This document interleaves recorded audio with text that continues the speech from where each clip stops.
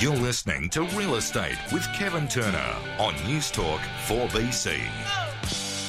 It's just gone 25 past 9, more news at 10 o'clock. And as you heard as we spoke to Eliza Owen, they're developing a two-speed rental market. Joining me now to talk about that and some of the impacts around Brisbane and South East Queensland, Antonia Mercarella, CEO for the Real Estate Institute. Good morning, Antonia. Good morning, Kevin. Yeah, you no doubt heard what Eliza was talking about there. I'd just like to get your take on that, and particularly in light of what's going to happen with the eviction moratorium, but we'll cover that as a separate topic. Let's talk about rental returns firstly. What are you noticing?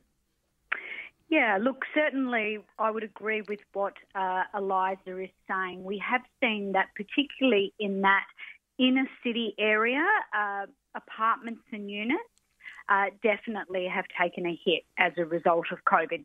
Not surprising, as Eliza pointed out, the people who tend to reside in those properties tend to be international students, people employed in hospitality, and so it's not surprising that we are seeing higher vacancy rates in that space in particular. Yeah, we've been talking about vacancies in inner city Brisbane units for some time, but it's, I guess, a bit disturbing to see them out as much as around 4%.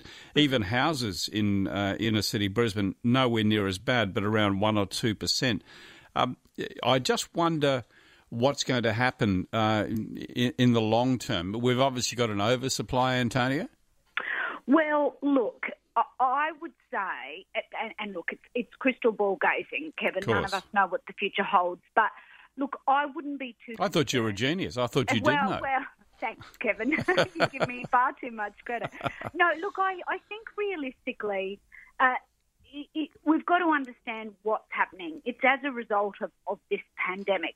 I don't think that longer term that's going to be an issue that hangs around, because what we know is that we do have a growing population, and as you and I have spoken about before, interest from interstate is really high as well, and people need a place to live. And whilst we might be leaving those properties at the moment because we've lost our jobs and so forth, ultimately we do need a place to live, and I think when things return to normal, so to speak, it's likely that we'll see that stock being snapped up. What we've got to also remember is that the majority of Queensland is actually, our vacancy rates are very, very low, and rental demand is still very strong. So, and of course, we're about to talk about the eviction moratorium. We are going to see renters needing some new properties. So I think we'll start to see that stock that's sitting there starting to be absorbed in the not too distant future. You touched there on interstate interest. Are you still seeing a lot of interest, I guess geared on the fact that Queensland's a relatively safe state as it stands now with COVID, and also those rental returns are still quite buoyant if you look at Sydney and Melbourne, where it's been dramatically reduced? Absolutely. The interstate interest, anecdotally, we're hearing that it's never been as strong as it is at the moment. And, of course, that's only going to increase because at the moment we still have border restrictions. So even though we've talked about some of those brave people, courageous people who are prepared to buy sight unseen, of course, the majority of us want to actually physically inspect. So I think once border restrictions are eased, we will only see that interstate migration rate and demand continue to accelerate. Okay, well, let's talk about the elephant in the room. And here, there's been a lot of talk about the eviction moratorium, and there was even talk about it being extended, but that's now not the case. It's going to come to an end in about 10 days' time. Can we just talk about that for a moment and what is going to stay? What will it be like after the 29th of September? Yeah, of course. So, of course, we know that there was an eviction moratorium that was agreed by National Cabinet and put into local law here in Queensland. So the eviction moratorium, meaning that 6-month period where irrespective of if a tenant wasn't paying rent or indeed paid less rent, that moratorium on not being able to evict and take normal arrears procedures and termination procedures, that will come to an end on the 29th of September. And together with that, there will be a range of other provisions that are in place at the moment that will also fall away. And so those are the provisions that centre around, for instance, a property owner not being able to issue the relevant documentation to say, hey, you're in arrears, you're in default, you need to actually fix this, otherwise the next step will be termination. So all of that will end on the 29th of September. What will stay, though, Kevin, is that there's a couple of key protections that will remain in place until the end of 2020. And those are things like tenancy database reporting. So in other words, if a tenant has fallen into arrears as a result of COVID-19, you will not be able to put them onto a tenancy database where you report that. Similarly, domestic and family violence protections, they will remain until the end of the year. And also there are a range of protections that centre around entering a rental property. So, for instance, if the tenant or an occupant has COVID symptoms or indeed has COVID or is a vulnerable person, and there's a range of others, you will not be able to enter the rental premises. So those are really health-based protections that will remain in place also. That last one you mentioned, susceptible, are we talking here about the elderly person?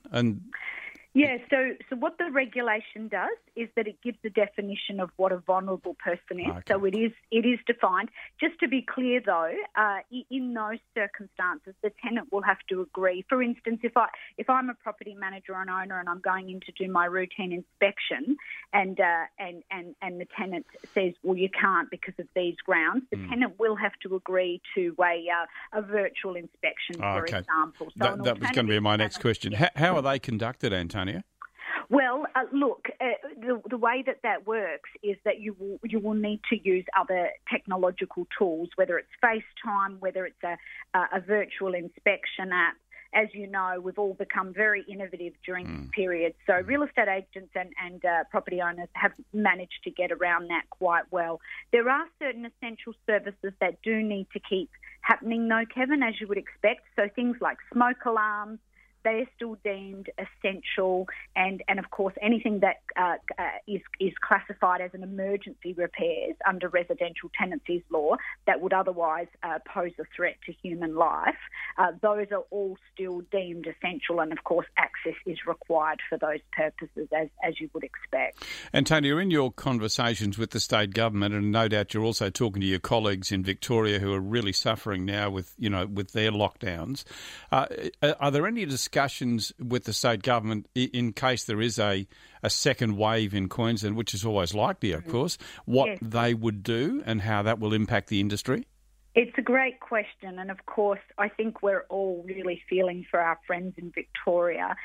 We are working with the Office of Fair Trading and the Health Department, together with a range of other real estate stakeholders, on a COVID-safe plan for real estate. We think it's essential that that is put into place. We will get that. We're looking at getting that endorsed by the Chief Health Officer, and that will mean that in the event that we do have a further outbreak or there are tightening of restrictions, that real estate activities can continue because, of course, we all know, certainly our position is that they are essential services. You've only got to see what's happened in Victoria. I mean, down to 14 auctions this weekend when they're normally up, getting close to 1,000. It's been absolutely devastating. I feel very sorry, not only for people in the industry, but for those who need to sell in that kind of market. I just don't know what they'd be thinking or the trauma that they'd be going through right now. It must be terrible. It's devastating, Kevin, and it's sometimes we're accused of self-interest, that we only care about real estate agents. And look, I make it's clear who I am and who I work for. So of course, I will advocate on behalf of real estate practitioners. It's what I do, but you make a great point. It's not just about protecting the real estate industry. No. It's about protecting every single person out there, whether you're a renter, whether you're an owner, whether you're trying to sell your property. Yeah. Hey, Antonia, always great talking to you. Thank you for making some time to be with us this morning. Antonia Mocarella, CEO for the REOQ. Thanks, Antonia. Thanks so much, Kevin. 25 to 10, 4BC, stick around. I'm going to tell you about the 6 areas or the 6 suburbs where you can create hundreds of thousands of dollars in added equity by building your home and not buying an established one. Tell you all about that in just a moment.